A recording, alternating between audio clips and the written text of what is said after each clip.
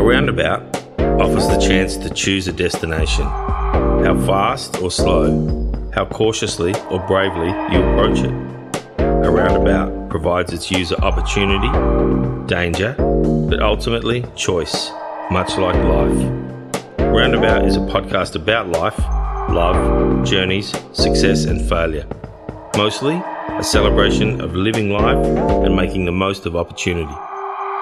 Well, g'day roundabouters and welcome back to the Roundabout podcast, Roundabout Gratitude Road. Probably been 4 or 5 weeks since we've recorded. Things have been busy, so been enjoying time doing other things, but have really missed the podcast sort of chats I've had over the last sort of 12 months or so. So look, really happy to be back. Can I just do a quick shout out to all of you who have been sort of sending messages and through just saying, hey, what's going on? When's the new podcast coming out? Look, it absolutely hasn't been through one of trying. Just, things have been busy. So, we'll hopefully get quite a few sort of back-to-backs going over the next month or two, which I'm really looking forward to. On that topic of really looking forward to, today's guest, we're going to have a great chat. He's somebody that I've known for a few years, watched him dominate on the basketball court.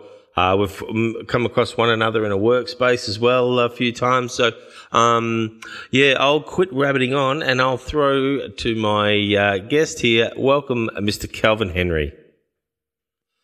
G'day, Kel. Welcome to Season 2, Episode 5 of the Roundabout Podcast, Gratitude Road. Mate, thanks for joining me today. We're on the eve of the Mildura Heat's first home seat game for the year. Home game season. I'll get that out.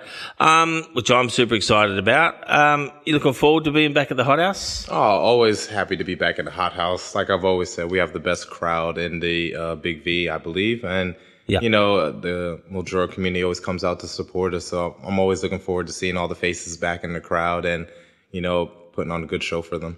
Yeah, you're right, mate. I've been going to watch basketball in that stadium for a very long time. And, the crowd has been good. I've been back watching a lot, probably the last 5 years.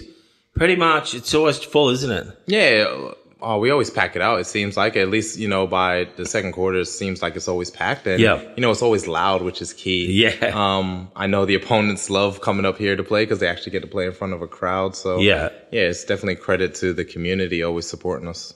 Yep. Agree, mate. Hey, just quickly, if we can touch on the weekend. So the weekend just gone, first round of the Big V season, for the men's team. So just talk me through that. What's your take from the weekend? I think Saturday night against Mornington, we played exactly how we wanted to play. Yeah. I want to say we played perfect, but we probably couldn't have shot the ball any better than we did. Yeah. And, that's something that we worked on a lot in preseason. Being able to get up and down the court quick, pass the ball to each other. I think we had 26 or 28 assists as a team. Well, that's cool. Which is probably the most I've seen on that stat sheet since I've been here. Yeah. We were able to get a lot of people through the game and a lot of people were able to come in the game and have impactful minutes. So I think Saturday was how we want to play. Yeah. And I think Sunday was exactly how we don't want to play. Yeah. So the yin and yang. Yeah. So I think for the first round, we got a taste of both. Okay. Which I do think is a good thing because, now we have something to work on and something to learn and we know what points we need to definitely clean up on the defensive end. Yep. Cool. Oh, look, I think 1-1, mate, as we said before we started recording, it's probably a really good start, I think. You see the good and the bad out of both. So, you know what to work on. Mate, if we can go back to the start. So for those that don't know, where were you born? I was actually born in Brooklyn, New York in 1986. Yep. There's my hand up saying, I did not know that. Brooklyn, New York. Wow. Yep. And then, so born there, how long did you live in Brooklyn? I lived there till about 1996. So when my father passed away, we decided to move down to Orlando, Florida. Yeah. Because my grandparents had already relocated down there. Okay. So we decided to follow them and, So how old when you moved, were you? I was About 10. Okay. Yeah. Yep. About 10 years old. So you had 10 years living in Brooklyn. So Yep. what was that? I mean, my whole research didn't tell me that, so I'll find the researcher, which is me. What was life like in Brooklyn as a kid? From what I remember, it was just normal life. Obviously, you see a few things that you remember, a few bad things, but for the most part, it was really good. A lot of different people that I can remember. I remember my school was right across the street, so walking to school at an early age. Yeah. Walking to pick my sister up, I remember as well. I remember, shaved ice machines, like a big block of ice on the corner and them shaving the ice down. I remember myself getting those. Yeah. 25-cent chicken wings from the Chinese store. Wow. So I remember a lot of little different things like that. That's good memories though. Sorry? Good memories though. Yeah, it was all good memories. So I can't really say it was too negative or too bad. Yep. When you were talking, and this is going to sound such a Australian thing to say, but I was just thinking Sesame Street, like, they had those stone houses and over the road, the school. That is exactly how my building was. Yeah. I think we had 6 floors and it was a big high-rise building. Yeah. On Schenectady Avenue, which I think they've renamed the street now, actually. But between Schenectady and Flatbush. So yeah. But yeah, it's exactly like that. Big high-rise building. Yeah. I love New York. It's my favorite place in the world, I reckon, other than Mildura, of course. Maybe not. Mate, what's your first memory of life? Like, what if back as deep and long as you can go? It has to do with cars. Yeah. I think my mother used to tell me I used to chase cars up and down the street for some odd reason. Yeah. But it was definitely cars. For some odd reason, I had a love of cars when I was little. Yep. The big Cadillacs. My father had a big white one, and I remember a Nissan Altima, which I don't remember where that's from. But I remember that as well. So but that's probably my first memories. Just with my mother and father. Yeah, cool. And just I'm going to keep rabbiting on while I get back to my questions because I just lost them. So you relocated to Florida around that age 10. Was life really different down there compared to? Yeah, it was really different, mainly because I was probably going through a tough time with the loss of my father and learning how to deal with that at an early age. Not easy. Obviously, my mom was doing her best to, make sure everything was okay. So, and I think she did a wonderful job at that. But yeah, that's probably a time where, I was not lost, but just going through a few things. But that's actually the year I started to play basketball. So it kind of my dad's death kind of pushed me towards that a little bit. Yeah. Because I didn't play as a child at all. I didn't start play until year 6. Wow. So any sports or anything prior to? No? Nope. No. Just chasing cars. Yeah, chasing cars and watching wrestling. Yeah. I remember watching the NBA finals. I think it was the Knicks and the Houston Rockets maybe with my dad. Yeah. And he used to watch a lot of Knicks games. So for some reason I had the moves like in my head of Hakeem Olajuwon and Patrick Ewing and those guys, but I never actually played the sport. Yeah. But yeah, when I went and played it in year 6, it was kind of just came natural to me. So. Yeah. So were you a big kid? Yeah, I've always been tall. Yeah. Always been a tall kid, yeah. So for the record, what is your height? 6'7". 6'7". Yeah. I had you for 6'8", but it's like I say I'm 5'8", but I'm actually probably 5'7". Yeah. To my son I'm 5'9"-ish. Yeah. Except he's bigger than me now almost. So I've been fortunate enough as a tourist to wander around and spend a little time in Orlando. It appeared to me like it was the shiny, perfect place. Like the image I've left in my head is that, Legoland America. Yeah. Is it really like that? No, not at all. No. You go a few streets over and it's very rough, down Orange Blossom Trail. Yeah. Places like that. It's definitely very rough and it's definitely a place where if you're not from there, you have to, a little bit watch where you're going and things. But yeah, everyone sees the tourist part, the Disney Worlds, the, Universal Studios, SeaWorld, everything. Yep. But, it does have a rough part, unfortunately. Yeah, we stayed in Kissimmee. Is that how you say it? Kissimmee, yeah. in a sort of a cool resort, but it was just a big freeway and we could walk sort of around here and there, Yeah. but we really didn't do much other than the stuff you do. Yeah. Went and watched the Magic play. That's a pretty cool stadium there. Yeah. Is it Amway Centre? Amway, yep. Yeah. Amway Center, yeah. Found it really difficult to get my Uber driver to find out where I was standing after the game. Man, this dude lost his shit with us, actually. It was in maybe 45 minutes. Yeah. We walked out, we stood, I hit the button, he's ringing me, abusing me. Oh, there's so many side streets, especially down there near Yeah. Amway. It's very easy to get lost. Yeah. If you're not from there. It's a good stadium though.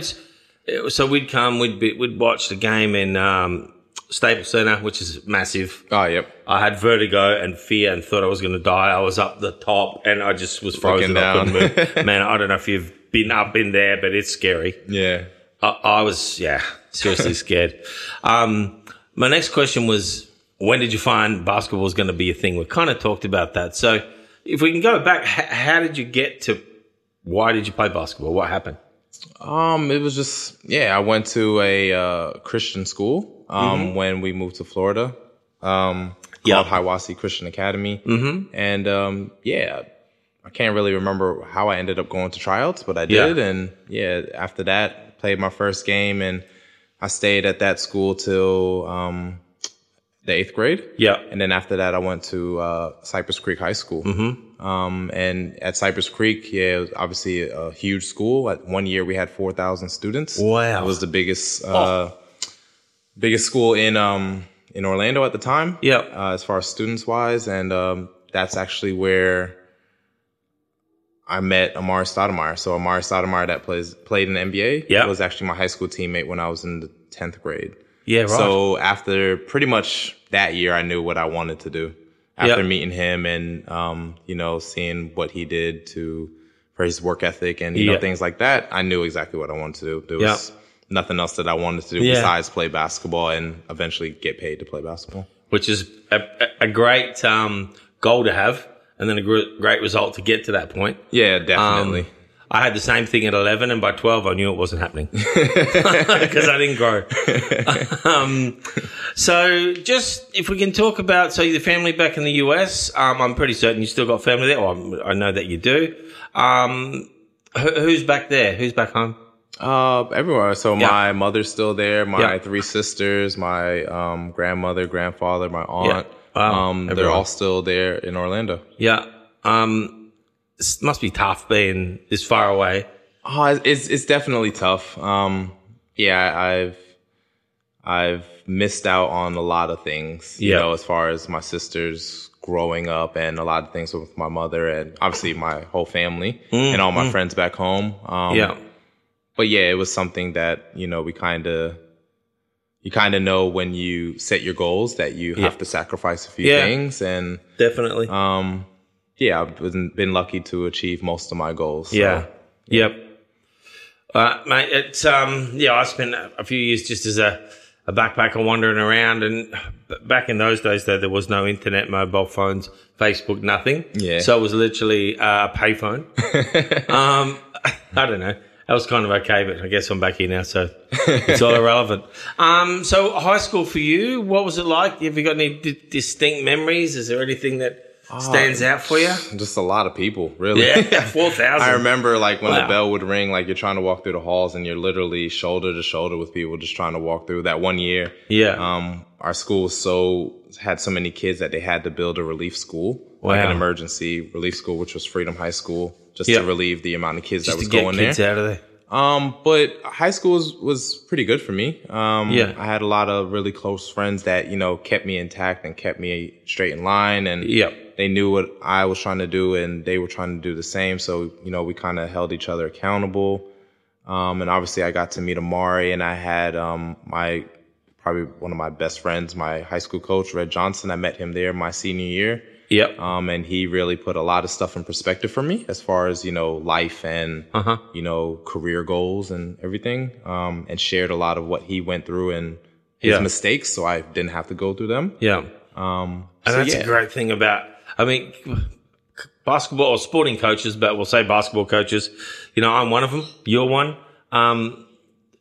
The tactical people that try and win basketball games, but I think they are much more than that. Oh, so much more. I mean, when you inject yourself into a life's kid, it's not just for basketball. It's actually you're actually teaching them life skills and, you know, work ethic. Because it's not just on the basketball court. It's throughout life, like, you know, with your job and, you know, your marriage and everything that comes with it. So, we're very fortunate to be able to touch so many people through sports. Yeah, I agree. I mean, so I coach my son's team, and everyone that listens to this knows because I invariably bring up basketball one way or another. But, you know, we might have a few of the kids come in on a Saturday night and stay here. Now, I've got a room full of booze other than other things. Yeah. But I trust those kids not to touch that stuff. Yeah, exactly. They know that breach my sort of trust if they did. Yeah. They're 14. That's the, you know, I'm sure it's going to happen. Oh, yeah. It's because if it was me, it would have happened. Yeah, exactly. But, yeah, I think having spent a few years with these kids, it's that mutual respect. Yeah. I mean, you have to give it before you get it, the way I kind of see. But, coaching, it's, it's cool. Yeah. It's damn frustrating sometimes. It's frustrating, but it's also rewarding. I mean, it sure is. I can see so many kids that have come through, like Chris Mawala. Like, I've known Chris since I've got here. Yeah. And to work with him throughout different periods of the last 10 years and to see where he is at now. Yeah. You know, it's remarkable, and it's so rewarding when you actually get to look back. You know, I could say the same thing about Noah. I coached Noah when I first got here. Yeah.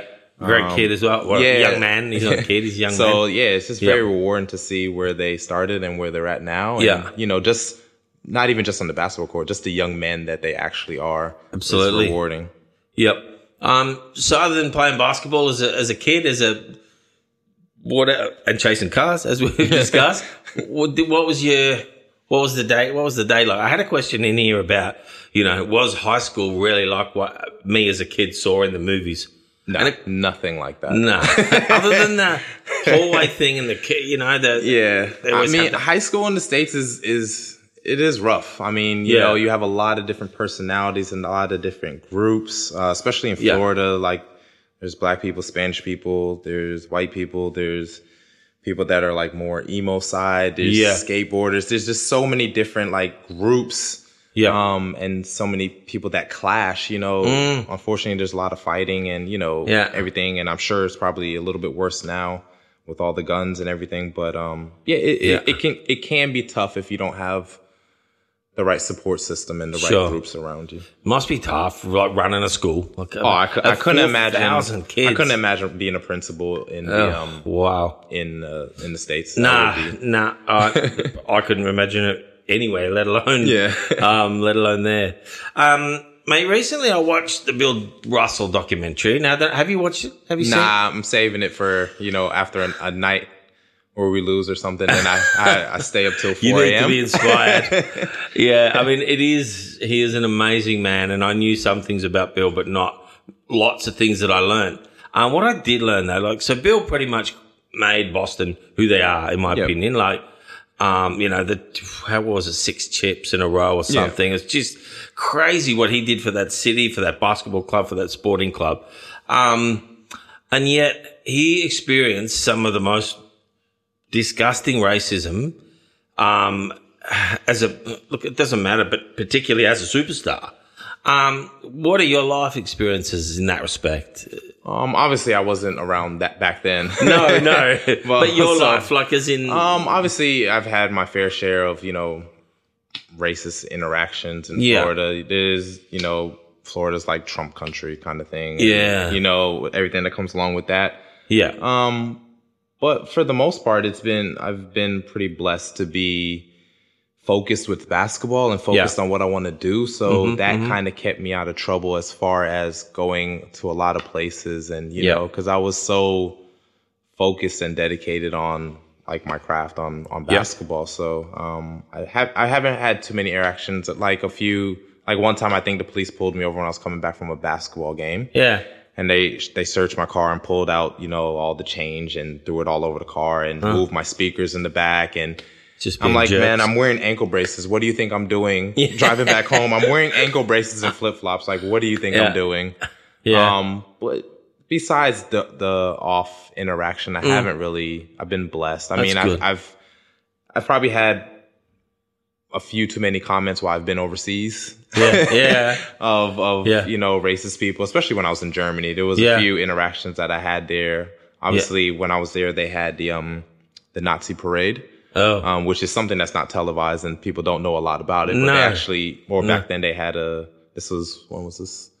2010, I believe, 2011. Right. They had a Nazi parade, and, our coaching staff, when I was there playing, told us to stay inside. Yeah. So for 3 days, we just stayed inside. Wow. And then we were in McDonald's in East Germany, and, we had a few Nazi people staring us down and wanting to fight. Yeah. But besides interactions like that, I've been pretty blessed to not have anything too serious. That's good, mate. And I'm pleased for you that you haven't had to go through that kind of crap. I mean, it just sends me furious. Yeah, it does. I mean, it seems like, and we're only round one of Aussie rules, and I didn't hear anything yet in the 1 week, but the fact that happens anywhere, but at the footy, let's say, here in Australia, I can't get it. I don't understand. I think people say things out of frustration a lot. Maybe. I think they have nothing else to resort back to but that. Yeah. So I think that plays a part in it as well. But also, I think,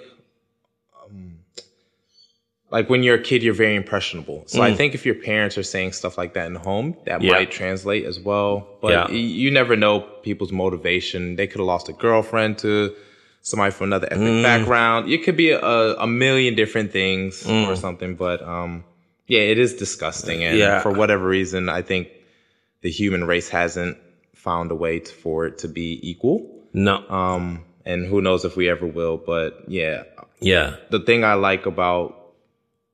I think that sports brings is equality across the board, because to me, it's based on your work ethic and not your background. So, whether you're black, white, Chinese, whatever, what you put in is what you get. And the coach more times than not are going to play the people that deserve it, whatever your background is. So I think that's one of the things that I love about sports. Yeah. I was just yesterday I listened to a podcast that Kobe was on, and he was talking about, so it was post basketball. It was actually not too long. And I always get upset thinking about this, but it wasn't too long before he passed away. Yeah. But he was talking about the books that he created for his kids. And he's like, I want my kids and their kids to be able to read a Cinderella type book, but with black kids in it. Yeah. Not everyone's the pasty white thing. So I don't know if you've heard it, but it's so worth listening to. Nah, I haven't seen that. It's so good. Yeah. He's just saying, they need it. Why are we this way? I just think to me, I think it's about equality. And I think, anybody should be able to walk into any room and not feel judged because of the color of their skin. Yeah. Whether it's you're walking into a room full of black people and you're not black, or vice versa. I think it should be, we have to get rid of that feeling when you walk into rooms. Yeah. But as like my daughter, she's mixed. Yeah. And, I want her to experience both sides. Yeah. You know what I mean? Yeah. So, well, she will. She'll be able to see books with black girls on it, and books with white girls, and books with Asian people on it, or whatever. So, and that's definitely changing. But it's something that it's like we're moving so fast in some directions, but yet not others. And not necessarily talking about the race thing there, but I don't know. I just think we need to. Yeah.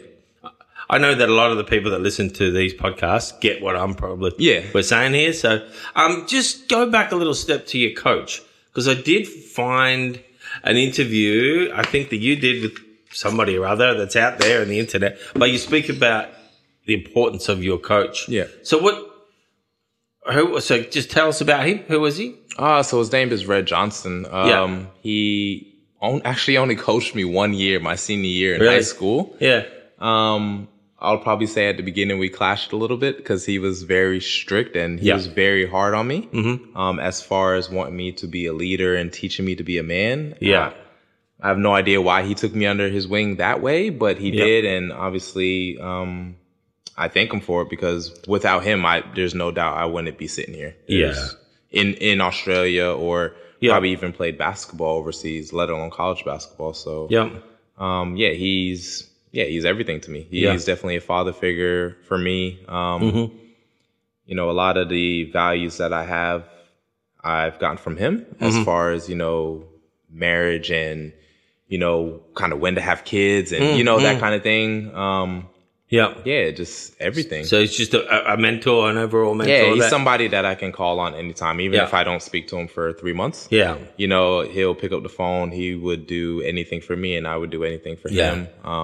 Awesome. So I'm very blessed to have him in my life. That's awesome. Hey, if my research is right, and you'll be able to tell me if it is or it isn't, April 26, 2006 was a significant day for you. I saw that question. I was like, what date is this? What the heck? So do you remember? Well, did you remember what that? I think that's the day I signed my college letter of intent to go to Florida A&M University. Big day for you, that? No. Because I was just so, like I said, dedicated to basketball. I think it was something that I just, this is going to sound bad, but expected to happen. I was just so focused on this is my next step and this. And I was blessed to have many college offers. I was more than blessed to have over 10, 12 So why Mercer? What was the reasoning behind going there? So when I actually went to Florida A&M University first. You did. And then I went there and I actually got hurt. I tore my ab muscle. But then we got in a little bit of trouble with the NCAA, so we were unsure if we would be able to go to the tournament or anything. So I left there and went to Miami-Dade Junior College. I read that. So there's a stat about that season. Because back then you couldn't transfer Division I to Division I. Now you can, but back then you couldn't. So you had to drop down a level and then go back. Okay. So I went to Miami-Dade Junior College, and we were actually really, really good. We were like number 7th in the nation or something like that. And then we lost in the first round of the playoffs. Yeah, and then done. And then done. So one and done. Right. Yeah, I went to Mercer actually because I was going to go to Pepperdine University. Right. With Paul Westphal, which was actually the coach of the Kings. Yeah. But a few weeks when my recruiting period opened up, he had got fired. So I'll never forget. I was sitting in a class, and one of the coaches from Mercer's messaged me and said, "Oh, I guess you're not going to Pepperdine anymore." Wow. And I was like, "What?" And then so I was checking on ESPN, and he got fired. So, because what did he coach the Lakers? No, Sacramento Kings. Kings. What? Yeah. I reckon I got a basketball card somewhere of him. But when I watched the Lakers thing, the Showtime thing on Netflix or whatever. But I got Paul Westphal and the other dude mixed up. Who's the other Paul, the coach? Paul Westhead? Paul? Oh, maybe. Yeah. Something. Anyway, the guy before. Anyway, doesn't matter. I got too much basketball shit in my head, mate. Too much shit in general, let alone basketball stuff. I had a look through your team, your Mercer team. So pretty much guys mostly from Florida, a few from Georgia, one from Albany maybe in New York, one fella from Inglewood. And the surprise to me, I can't pronounce his name, Vrojay Pervan. Yeah. You remember the dude? Yeah. He was tall. He's probably about 6'7", 6'8". How did he end up from... I have no idea how he ended up there, but he was good. He was a great teammate. I'm not sure where he's at now. I haven't had contact with him in probably, over 10 years. Long time, because I think that was his last year. My first year was his last year. Yeah, okay. Yeah. He was a hell of a shooter, man. I remember that. He was definitely knockdown shooter, Croatian kid. Those Eastern European dudes could just shoot, can't they? Shoot. He was a great guy, too, man. I just remember his smile and his laugh. And him always joking around. Yeah. We actually had an Australian player, too. Really? Yeah. I played against him here in Big V. Really? That must have been in maybe a second year. My first year. He played at Hawthorne. Oh, yeah. Zach Natoli was his name. Right. He actually played with me at Mercer. That would have been weird turning up and... Yeah, I came back here and I was like, oh. Whoa. What? Yeah, wow. I didn't find him in there. Maybe I didn't look hard enough. So after college, what happened? Where did you play? I did a bit of research, and the research is not always right. The internet doesn't always tell the truth. I found Iceland. I found Norway. I saw Germany. Yep. So after my first year, going back to college, my senior year, I tore my MCL. So with about 5 games left in the season. So that was pretty heartbreaking. Wow. And then I ended up having to spend all the rest of that whole summer rehabbing and, trying to get ready. And that kind of took me out of all the, things that you could do, not for like the NBA, but like to get ready and, the draft things and all. It took me out of everything. So I ended up signing in Luxembourg my first year. So I was there for probably about half the season. Yep. And then returned home. And then after that, I went to Germany, Hanover, and played the whole season there. Yeah. That was probably my worst experience with a basketball club. Really? Yeah, they were just horrible. They just didn't know how to treat players. We had 6 imports on that team. Yeah. They just didn't know how to treat the players, paid us late, withheld pay. Wow. It was just a horrible experience. And that kind of really turned me off of European basketball. Yeah. After Germany, where did I go? After Germany, I came here, actually. Yeah. After I came to Frankston. Wow. So how do you go from Florida to Europe to Frankston? Yeah, I was just all over the place. How does it work? Like, how do you get contracts? And you had an agent or something? Yeah, so I had an agent that was sourcing jobs for me. Right. For the first few years. Yeah. And he found me the job in Frankston. And then it was really literally my worst year of basketball overseas, and then my best year, or one of my best years in Frankston. Yeah, the stats are pretty good in your first year. Yeah, did you guys win it the first year? No. We lost to Bendigo in the first round of finals. Yeah. But yeah, that was a real good year for me, and kind of restored my love for overseas basketball, I would say. And then, once I started playing Australia, I would play in Europe for 6 months, and then Australia. Okay. So I play year round. So, backwards, forwards. Yeah. Okay. So did you play in Norway? Yep. I played in Norway. And Iceland? Yes. Wow. How was it? Because it was the Reykjavik something or other. How was that? Iceland was tough because when I was there, it was only 3 or 4 hours of sunlight a day. Yeah. So literally, you in winter. Yeah. So when I would wake up about 9 or 10, there would be sunlight, and then by 1 in the afternoon, it's pitch black. Wow. And it was tough because tough because I had no gym access. So the only time I could really left the apartment was to go get something to eat or to the gym. But the gym was only open certain times. Yeah. I couldn't go lift weights because they didn't have a membership thing. And so it was literally just sitting in the room, and they kind of had me in this backpackers kind of setup kind of thing. Wow. So it was not very conducive to ultimate sport, is it? Yeah, it was bad. But it's a learning experience. It was good. Yeah. I listened to Jock Landale speak about his time in, I don't know, not Croatia, but somewhere in that part of the world. And he was like that, he's whatever he is, 6'8" or whatever, how tall he is.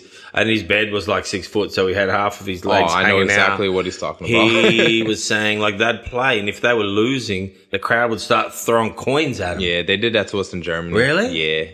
Yeah. That's a thing. Obviously not, of course, I believe what he said, but that's in Europe it's a thing. They're very passionate fans up there about soccer and basketball too. Jerks by the sounds. Yeah. I mean, you've probably seen me yahooing at the basketball. I'm passionate too, but I'm not going to throw shit on at the players or on the court. I mean, without the players, there's no game. So, wow. So that's a thing. It definitely is a thing. And if you're not strong mentally, it could definitely get to you. He said it was tough, but now look at him. He's playing NBA and he's doing pretty good. Yeah, he is. So Frankston, and then from beautiful Frankston to sunny Mildura. Yeah. What happened? How did you get I was actually supposed to go back to Frankston, and then they had a whole issue with the coach there. So the coach, Bill Runchie, is his name. He was actually coaching Frankston for, I think it was 20 years straight or something like that. American guy. Yeah. And then I think they got a new board and all this stuff. So, I think they just were making it very tough on him, and whatever was happening in the background. So he ended up not being the coach. And then the coach that came, he wanted me to stay and play, but then he said he didn't want me to play in Europe. He was like, well, no, I just want you to go home and rest and then come back for the season. And I was like, well, no, you're kind of not paying me to do live, that. Yeah. So, anyway, so everyone thought I was actually going back to Frankston, so really didn't get much contact from different teams until it was too late. I think I got an offer from Mount Gambier, but I didn't want to go play there. Yeah, I didn't even know that a team down there. I think somebody else. Yeah. And then I was sitting at home, and then Jamie and I got a few offers from some other Big V teams and stuff. And then Jamie was probably messaging me every other day. Literally, he's a persistent man. I like before I met him, I was just sick of him because I was like, why is he on Facebook just messaging me? And now that you know him, yeah, I love him. I love him. But he was just messaging me every other day. I'm like, come here, you do this. And I had an offer between Mildura and Mexico. Oh, and then I was set to go to Mexico. It was a done deal. And then they didn't want to give me a car or something. Oh. Yeah, it was a car. And then I was like, well, I've already been through enough stuff. Like, if you're not guaranteeing me everything, I'm not coming. Yeah. Then it was like 2 days before I was supposed to get on the flight. I was like, no, I'm not going. I'm going to go to Mildura. Yeah. And then, sort of like Mexico here, kind of. It's hot. Yeah. Where in Mexico? Whereabouts? I can't remember. Don't know. Yeah. Porta something or other, someplace. Somewhere, and probably not great. No. I was fortunate to spend a couple of months in Mexico, not playing basketball, just walking around. But it was pretty cool. But I'm really glad I didn't know about the whole cartel thing and everything. Yeah. I didn't have a clue. Jackie and I wandered around and just did whatever, and I had no idea. It's kind of better when you don't have knowledge of stuff. Because, oblivious. Yeah. Love it. So you end up in sunny Mildura. You've been here now for how long? For 10 years this year. Wow. Yeah, this year's 10 years. 10 years. So what are we doing? So actually, 10 years this month, actually. Wow. Yeah, because it would have been the start of the season. Yeah. What's been your highlight? If you could put one, what's your highlight to date in your Mildura Heat life? In basketball? Yeah, basketball. Oh. Probably as a team, it would be, I think it was 2020 when we made it to the grand final. Yeah. Just because we finished sixth in the finals, and then we made it all the way to the grand final. That team was just, that was the year Dave Curran coached us, and that team was just so together, and it was just a different feeling. And we just felt like we could do anything, even though, we barely made it into finals. I think we made it on like the last week of the season. I reckon too. But that was just an awesome team to be around. And just the celebrations. I remember, when we beat Craggyburn, and Harry's like, I think he stole one of the Craggyburn players' t-shirt, and it's on the bus. And then me and Davey are throwing shoes on the roof, and it was a wild ride, but it was awesome. I couldn't, even though we made it to the grand final my first year, like that year, I think it was 2020. Yeah. Or not, 2019 maybe. Beats that easy. Yeah. I mean, the brothers that you make in the sport it's forever. It's forever. Yeah. And just totally with you on that. The way that team was just so unselfish, and just how together we were was unbelievable. Yeah. And there's still a few guys now playing that were in that squad too. Oh, yeah, Davey. Dave's back. Who else was on there? Noah was young on that team. Obviously, Dallas, Jay Madigan. Yeah. So that's good to still have a bit of nucleus there of those guys. And that's what, as a spectator, I'm coming to see that again this year, that togetherness. Obviously, you're not playing, you're coaching, but you still bring what you bring. So I think, I'm looking forward to it. We've had many, and I wish I could think of a better word than import, because it just, to me, I don't like saying import. I don't know. It's just, I'm not sure. So I'm just going to refrain from using our word. We've had quite a few players from overseas come and live in Mildura. Ronnie the Flyer Ryer, the first one I ever knew. Have you met Ron? No, I haven't actually. No, he's a dude. He's a New Yorker. Oh yeah. Actually, I think played at Wichita State. He moved here in, I don't know, 86 or 7 or something. Oh yeah. And he was just like this. Yeah. Well, we hadn't had anyone like Ronnie around before. Yeah. Now we need to organise that. Catch up with Ron one day. He's a cool dude. Why do you think you've stayed? So none of the others have stayed? Probably definitely my wife. Yeah, right answer. She's the reason I'm here. Yeah. Obviously Jamie Madigan will say different, but she's definitely the reason I've stayed around. Yeah, no doubt about it. That's awesome, mate. It's awesome to see, and it sort of leads perfectly to my next little question. So I've seen you at the stadium watching your little daughter. Now, I'm always mindful of not really bringing family stuff into these chats just because it goes public, whatever, but without using names and stuff. But I've seen you watching your daughter play, and it just looks like the happiest human being in the basketball stadium. There's a lot of bloody cranky people in that place, as we know, but there's a lot of happy people. What does that mean to you, getting to watch her? Everything. I mean, everything from, you know, losing my dad at an early age to, you know, my mom not being able to always see a lot of my games as a professional. Just being able to have my daughter around and see her and be around her every day helps me get through a lot of personal things. Sure. And, just to see how happy she is. She's a very, very happy person and she's a smiley kid. Yeah. Like I've only seen her from a distance, but she's a smiley kid. Very grown up at the same time. Yeah. Like, you know, she's just, she's a very unique person, I believe. I'm sure everyone says about their kids, but I believe, I think she'll be a difference maker in this world. It's my thought process for her. But she makes me extremely happy, and she definitely brightens my day, and she doesn't allow me to be mad or angry at anything. That's anymore. A good thing as a coach. As a coach, she helps me to get over things very quickly, which is something I probably struggled with earlier in my life. So. No, that's mate. Look, and you're right. I guess as parents, we all think these kinds of things about our kids, and to you, I'm assuming, but you can correct me. You don't care whether she plays basketball, badminton, or chess, or none of the above. I could honestly care less. I could care less. If she wanted to be the prime minister or something, I could, you know, whatever she wants to do, I support her. If she plays basketball, obviously I have a passion for basketball as well, which she has already, but I could care less what she plays. As long as she's happy, hey? Yeah, as long as she's happy, and, you know, I mean, the other day she wanted to start a vlog or something, and I was like, where do you get that from? I'm like, what are you talking about? How do you even do that? Yeah. I don't know. Nah, whatever she wants to do, I'll be there to support her. Awesome, mate. Awesome. As I said, it's just, I saw you the other week there, and I just went, man, that's just the happiest dude in this building. Like, I don't know, she was playing, and it was cool. Mate, we spent lots of our time talking basketball, but I want to talk to you about your spirituality, your personal growth and development. I noticed that on social media, you don't mind sharing quotes and things and that kind of stuff. Are you a deep thinker?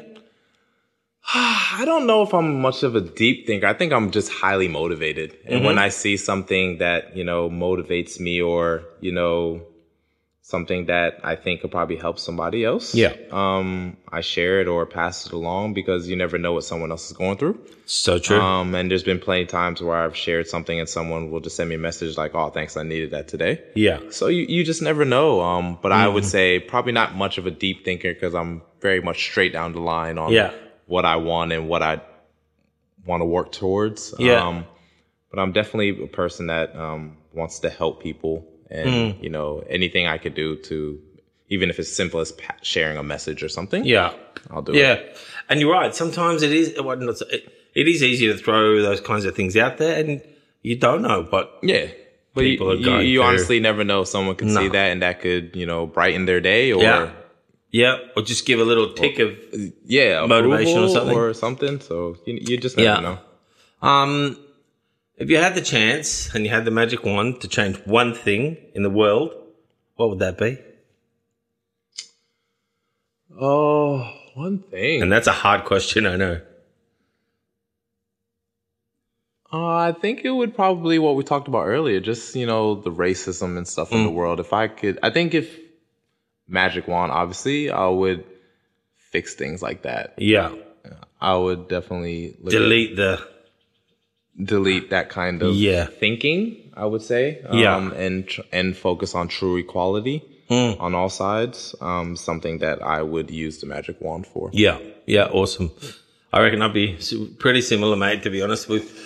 Through my own work, I've sort of been exposed to learning about, you know, equality and gender equality and these kinds of topics. And I never really gave it a whole lot of thought, not in a good or bad way. It just didn't enter my mind. But now that I'm starting to think about things in that way, it's like there's a whole nother chapter I've got to go and learn about. Yeah. Which is cool, because I love learning stuff. I think that's a good one. I think, Yeah, it'd have to be a big wand. But huge wand. But yeah, if that's something, perfect world would not have that wouldn't exist. Yeah. And, I think people would be able to focus on a lot of other things and, treat each other properly and, motivate each other. But I think that plays a big factor into the world right now. Too much of a factor.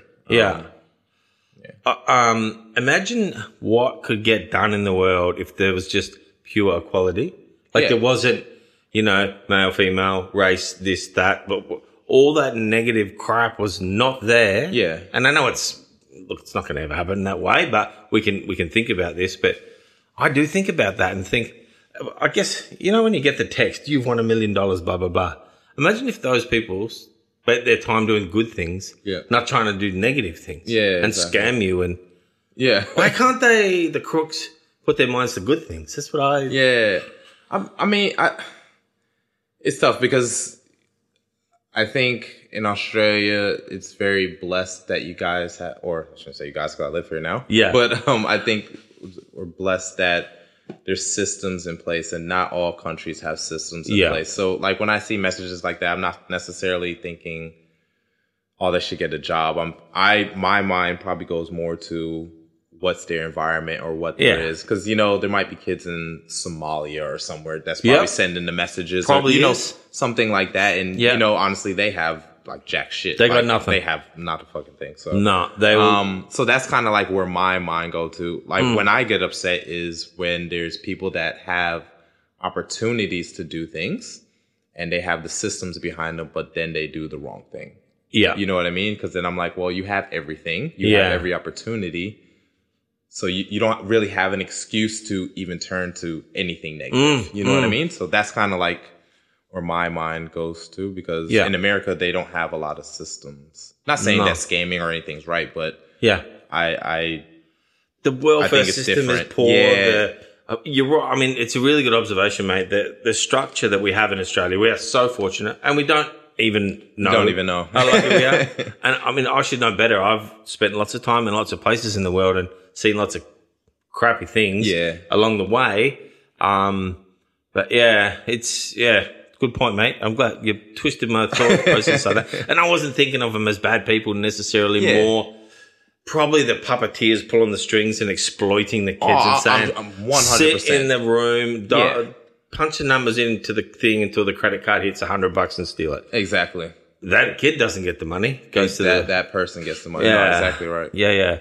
I'm pretty hooked on listening to podcasts and audio stuff, and not much of a reader because I'm like, I just can't be bothered. I want to lie down and listen to it. Yeah.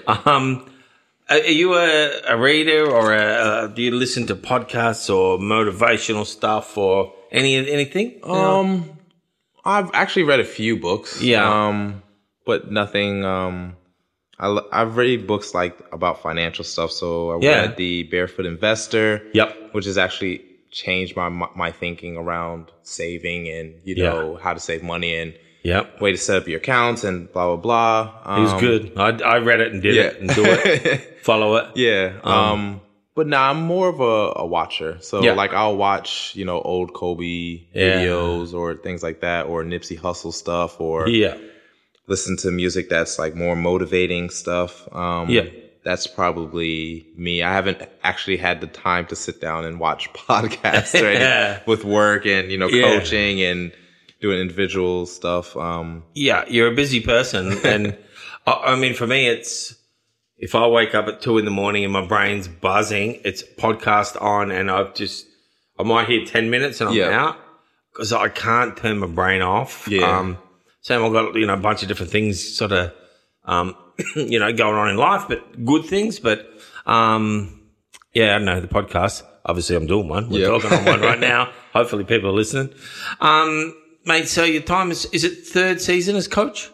Second? Third season. Third season, yeah. Third. So how's life as coach after week 1 of games? Good. Yeah. Good. Happy? I'm very happy with our team. Yep. I think our team has a lot of different options. Like we can play big or we can play small, fast or slow. Yep. We have the right mix of veteran leadership and youth. Yep. So I'm very excited for what this team can do, I'll say. Yeah, cool. So I think life is good as a coach. I think in the past, I'll probably get too wrapped up in a loss. Yeah. But now I'm probably a little bit older and I can look at it as, okay, it's early in the season. It's a learning process. You're not going to win it in round one. No. You know, you won't be playing your best basketball at the end, which is something Jamie Madigan says all the time. He does. He does. When you said it, I was like Madigan. But he's not wrong, is he? He's not wrong. And so I'm just excited for us to continue learning. Like I've been telling the guys, we have to put the bricks in place. So week after week, we're putting a brick in place, and hopefully at the end, you know, we have enough bricks to win it all. Yeah. But yeah, I'm very excited for this game. Cool. I'm very excited to have Davey back. Yeah. He's my favorite player. I think he puts everybody back in their natural positions. Yep. As far as Dallas, he's a leader. And Sammy. Yep. And he's definitely that extension of the coach on the floor. Yeah. Yep. And I think me and Davey see things, just a game of basketball the same way. So yeah, good. I'm very excited to have him back as one of the captains and on the court. As you say, man, it's he's like a coach out there. I mean, you can be focusing on one thing, and he's steering the ship. You know, sort of. I said it. I don't know. I reckon Dave's rated on about 3 or 4 of these podcasts because I just love the way the dude plays. Yeah. And the drive key flick over the head pass that he does, I just lose my shit when he does that. It's just the defense never has a clue he's doing it. Yeah. Gonna do it. No, I don't have a clue he's doing it. He whipped one to you maybe 3 years ago. I don't even know how long. It was the overhead catch to dunk. I nearly broke my knuckles banging on the back of the thing. I was that excited about it. But, I'm stoked to have that leadership. And to help you out too, I guess. That's super cool. Final question, although I've just added an extra one in before, but I'll say the final question, second last question. What do we got to do in Mildura to achieve better results? And I'm not talking about your senior heat, men or women. I'm talking about basketball as a whole, like 3,000 kids or something like that play basketball. Do you think we're achieving what we need to achieve, or can we do things better? I think that you can always do things better. I think you're be crazy to think that there's not room for improvement. Yeah. Probably my thing is, and obviously I play basketball all over. My only thing is the rate of work ethic. I think needs to change. Just as far as like if you take a under 14s team here, boys team, and you compare it to an under 14 team in the States, the amount of work the 14 team does in the States is 20 times more than they do here. So I think just in that aspect, and I think that's probably all over Australia. Bit lazy, I would say, because here you practice maybe twice a week, once a week as a team. There you're practicing every day. Right. So if you just in a month basis, like how many more times are you practicing than this other team? I think that's where it would start, trying to find ways for teams to practice more together. I do understand, like here you have local comp and then you have junior heat and, different kids are doing other things and stuff. I understand that, but I think that's where, I think that's not an easy fix, but that's a way for the skill levels to shoot up and for it to grow a lot more. I wonder how we achieve that. And I don't have the answer. It's hard because there's so many different clubs and, a training here, but then it's still only 2 trainings a week. And then, then there's a game. So, the system is completely different. And even in Europe, like my few years in Europe, like our senior team, we practiced twice a day throughout the season. Wow. So the only time you had a regular day was obviously you had like Sundays off or whatever, but then you have a game. So then you look at how much more basketball you're playing as a team and how much more better you're getting. So I think that's probably the easiest fix, or the one thing I would change. And the other sports. So probably when you were playing, if you were 14, 15, playing in high school, you're probably not playing football and other sports, are you? You're just doing basketball? Or did Me, you do? me, no, but a few kids did, but Yeah. it doesn't overlap as much as it does here. It destroys us here. Yeah, because footy is pretty much the same time as like how our senior heat is. So, American sports are always, they don't overlap the whole time. I wish we could figure that out. Yeah. As a president and as a coach of a couple of teams, like we had some boys, I coached some fellas last week. They were knackered when they turned up for the game because they'd had footy training. Yeah. I get the desire to become an AFL player, no problem. But as a coach, I'm like, man, well, where's our effort? I think... And I feel sorry for them in a way because they're just kids trying to be kids. Yeah. Not some dickhead coach like me thinking I'm Chuck Daly, but it's frustrating. I think part of that is kids overseas and kids here are different in the way that when they realize what their dreams are going to be or what they are.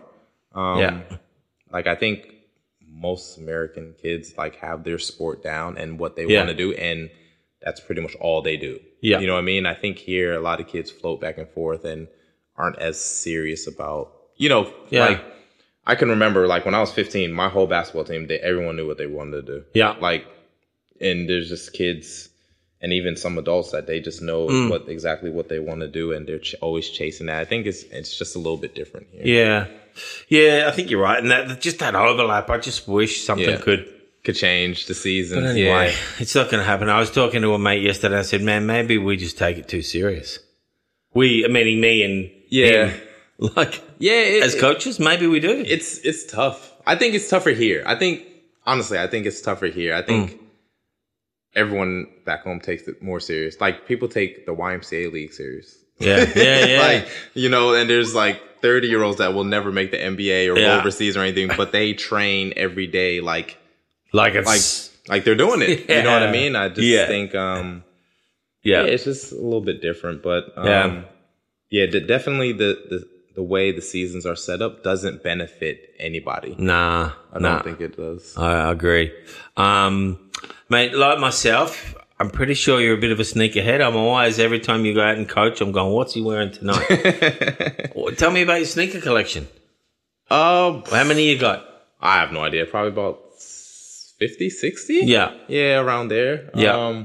But I did throw away a lot of shoes when I moved here. Did you? So, because I couldn't. You couldn't bring them? I couldn't bring them. So I did throw away probably about 20 pairs. Kobe's or something Convert. like that? Nah. Nah. Not none of those. Just like Chuck Taylors. I had probably 10 or 12 Chuck Taylors. And I still have some shoes at my mom's house now. A few of them. Mm-hmm. I think actually my championship shoes from high school I have there. Yeah, cool. Actually, I have these pair of Adidas back home that you would actually like. There's Kevin Garnett when he signed with the Celtics. His first Adidas shoe. Wow. But they're patent leather and have his face on it, actually. And the Celtics logo. I'll find them. They're just sitting in the box back home. Man, it just made me think of it because I saw that Larry Bird thing. I was And what's your favorite pair other than that pair? What that you're wearing that you're rolling with now? What you seem to wear a lot of 3s and 4s. Jordan 3s and 4s a bit, or 3s, or that's only just got a few. Okay. Probably my all-time.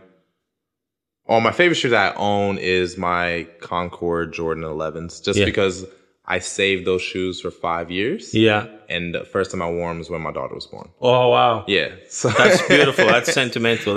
So that's what sneaker collecting is about, so isn't it? I saved them. I was like, I'm not gonna wear these till a special occasion. And got lucky because my wife had to be induced, so we knew the day and everything. So you could get them on. So then I wore them. That was the first day I wore them in the room and everything. And actually, I have a low top pair of Jordan 11s, gold ones. Yeah, that I have not worn. I've had them probably about 7 years. So I'm saving those for a special occasion. Yeah. But probably my all-time favorite shoe is actually the shoes I wore my first year here, the Jordan 12s. Yeah, the red ones. Yeah, which I think they're in the office. Yeah. I think they're in the Mildura office. I signed them and they were supposed to give them away to somebody. They never did. I think it's just might call down the office tomorrow. I can go with your singlet up there. I've got the junior one, the senior one. Oh yeah, that's right. I remember those. Yeah. So that was my connection to you and LeBron and Mildura. So obviously sat courtside with my son, wore the jersey, the Heat jersey you signed. LeBron was like from here to the wall, real close, closest I'll ever get. Yeah. And then, from the distance, this guy's yelling out, "Now, Jura!" And the dude from Merbein saw me walk by with the Heat jersey. Yeah. And I now have sort of bumped into that guy, but anyway, funny. Mate, finish up. Final question. I do this with everyone as of this year. I kind of reckon I know the answer to this, but I'm not going to preempt it. What is the one thing you are grateful for? A lot of things. Yeah. Oh, that's tough. You can tell me 5 things or 20. It doesn't matter. 5 things. Obviously, my daughter. Yeah. My wife. Definitely my mother, because she's the strongest person in the world, I believe. Awesome. She's dealt with my dad's death, my stepfather's death, and I've probably only seen her cry once. Wow. She's a very, very strong woman, and I think I get that kind of stuff from her. Yeah. No Inner doubt. Strength. Yeah. I'm very grateful for my stepkids. Yeah. They are wonderful. Yeah. And I don't think me and my wife's marriage would be as good as it is without them. Paige, Harmon, Ethan, they are outstanding kids. Awesome. And my daughter is very blessed to have them as well. As having older people to mentor and that's cool. And then obviously I'm grateful for my my coach, and I'll sneak another one in there, my best friend Anthony. Yeah. He survived cancer and a heart transplant, and what he went through kept my motivation going in basketball when I was in college. Yeah, because he was supposed to be right there alongside me and wasn't able to do it. So I was able to use that as motivation to keep going and keep playing. And thank God he survived, and he's got a new heart now and everything. Wow. So he's going good. Yeah, he's going really well. Awesome. But I'm very grateful to have a very good support system. All those people I named, that keep me level headed and allow me to do what I do. Yeah, beautiful, mate. Beautiful. We will finish up. There's one final thing. I just was looking on the March Madness on here, and I thought, Josh Giddey. Oh, wait on. He's playing in the NBA. Just give me a 30-second on Giddey. What's your thoughts on Josh? Is he going to make it superstardom? Yes. But he'll be on another team first. You reckon he'll go? I see him being a kind of Steve Nash player. Yeah. I think he'll get on a team that they'll build around him. Yeah. And he'll be able to, average 13, 14 assists a night. And he's so good at that. Yeah. I think that's what he's waiting for. I think right now he's got Shai Gilgeous-Alexander on his team. Yeah. And he takes up most of the ball handling and, that kind of stuff. Which is granted, I think he's leading the league in scoring, but I think once he gets on a team where he could just be the handle the ball 80% of the time, you're going to see his game grow, because he's going to just be finding people left and right, and that's when his game will explode, I think. He's having a great career so far. He's short career, second year, but he's just doing really cool things. And what I love, it's not all about scoring 30. Yeah, exactly. He doesn't care if he scores player. 4 or 2 or whatever. But if he has 14 assists and his passing is off the charts. Yeah, that's why I think Steve Nash type of career, like passing-wise, I think. Yeah. But he'll have to be on the right team, I think, for it to show. Yeah, cool. I just don't think with all the weapons they have on OKC now, all the ball handlers, I just don't think his personal game will grow yet. We'll have to catch up again and talk NBA, because we haven't even gone there except for that little bit. Kel, mate, thanks so much for coming in. No, I appreciate it. It's good. I put this original list of 8 together and you were on it, and I'm stoked that we got you here. We will catch up and talk NBA again. And, mate, good luck for the season for you and the boys. I am so looking forward to it. No, I appreciate it. Thank you. And, look, this will be on the airwaves before Saturday night. So, we'll preempt by saying have a great night. Enjoy that. Get the W. I'll probably have a couple of beers, maybe, fair chance, and enjoy it. But, mate, thanks so much for coming in and chatting on a roundabout. It's been great. No, I appreciate it. Thank you so much for having me. Cool. See you, mate. Cheers.